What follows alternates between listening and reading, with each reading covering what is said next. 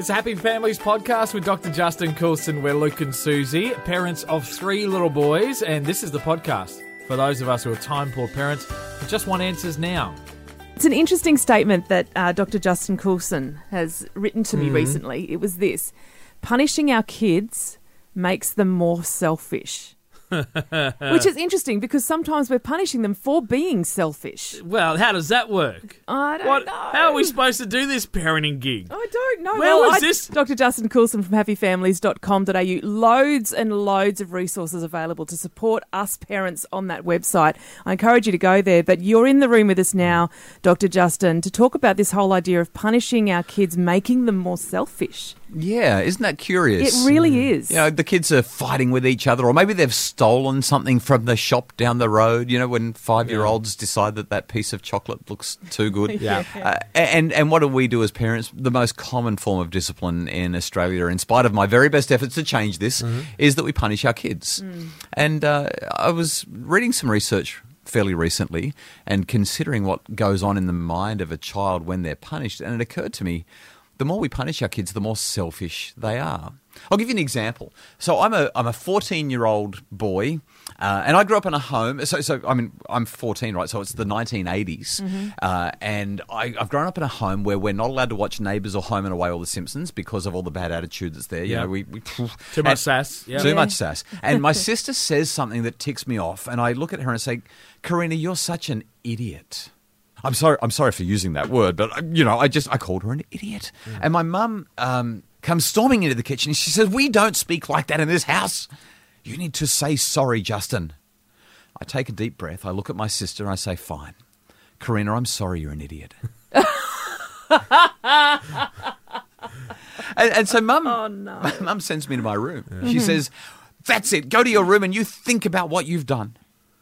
We don't speak like that." And so I went to my bedroom, and as you can imagine, 14-year-old boy sent to his room by his mum. I sit on my bed and I think to myself, you know, Mum's right. I needed this time away from my family to think, to regroup. Yeah. I'm an impediment to my family's well-being. I'm an impediment to our family's happiness. Yeah. I've not been a good brother. And because I've had this opportunity to sit in my room, I'm going to be a better human being when I leave. Wonderful It reflection. happens every time. Every time. No teenager or no child ever. You know, that Super Nanny and the whole naughty corner thing was the stupidest. Anyway, you know what I did? I sat in my room and I got selfish. I'd been punished. And who did I think about while I was in my room? I thought about me. I thought about how unfair the world was. I thought about how my mum doesn't understand and how upset I was at her. And then I did think about my sister, but I thought about what I was going to do to her when I got out of the bedroom and Mum wasn't watching. You know, Mum said, "Don't you ever let me catch you doing that again." And I was like, "You won't, Mum. Don't worry. I'll be much sneakier next time." Well, that's the thing, isn't it? Because I think about what we achieve when we punish hard is we make sure that they work harder at not getting caught. Well, we do that. But what we also do, think about the cognitions. When somebody gets you in trouble, you go from being the aggressor or the instigator in a certain situation. I mean, you might have been in the wrong, but now that you're getting in trouble, now that you're being punished, you actually become the victim. Yeah. It happens in schools when we punish bullies and we actually make them victims. We punish the kid who did the inappropriate thing and we make them the victim. It works against what we're trying to achieve. What we want to achieve is perspective and empathy. We want to improve them as humans. And all we do is we make them self-centered, self-focused, and feel completely misunderstood and ignored. Now, just it's now a good time to pause, knowing you and where you come from, because there's people now screaming at the radio because they think you're advocating for letting them get away with it. That's right. We should just let kids do whatever they want. No, that's not what I'm saying. And so it's very specific on the word punish. Yes. Is what you're against. But that's not about letting just a child do whatever so that they don't feel bad. So what do we do if punishing's off the table? What do we do? Well, just one more thing before I go to a solution. There's an acronym that I use all the time to emphasize what punishment does to our kids. We actually get into bed with our kids, BED. We get into bed, blame, excuse, and denial. So when we're punishing, Kids, and you would have seen this with Yeah. your own kids. If you're going to get your kids in trouble and punish them, Yeah. they blame everyone else and they blame you. Yeah. They Yeah. make up every excuse in the world and they deny that there's been a problem in the first place. Yeah. That's what happens when we use punishment. It just undermines the whole thing. Now, I know I've said this to you many, many times before, but we've got to remember what discipline means. Discipline means To teach, to teach, to guide, to instruct. yeah. Okay, it's working. Fantastic. Discipline means teach, guide, and instruct. It comes from the Latin disciplina, which means teach, guide, instruct. If our children do something that is not appropriate, our job is not to get mad at them and hurt them. That's what punishment is. Our job is to teach them, guide them, and instruct them, Yeah. which means we need to engage in a conversation with them. We need to engage in perspective taking with them. It's not going to work if there's an audience. It's not going to work if they're very emotional or if we're very emotional. So if there's a drama going on that requires immediate intervention, we do need to intervene and we need to make sure that everybody's safe. Yeah. Once that's taken care of, we set an appointment with our child because we're not quite ready to have a proper conversation or they're not. We say, we're going to have to discuss this a little bit later when I've calmed down or when you've calmed down. Yeah. And we do whatever we need to do to make sure everyone's okay. And then 10 minutes later or 10 hours later, or even the next day, or that night on the edge of their bed, we sit with them and we say, we need to talk about what happened. We listen to them. We understand what was going on. You know, we need to see the full picture.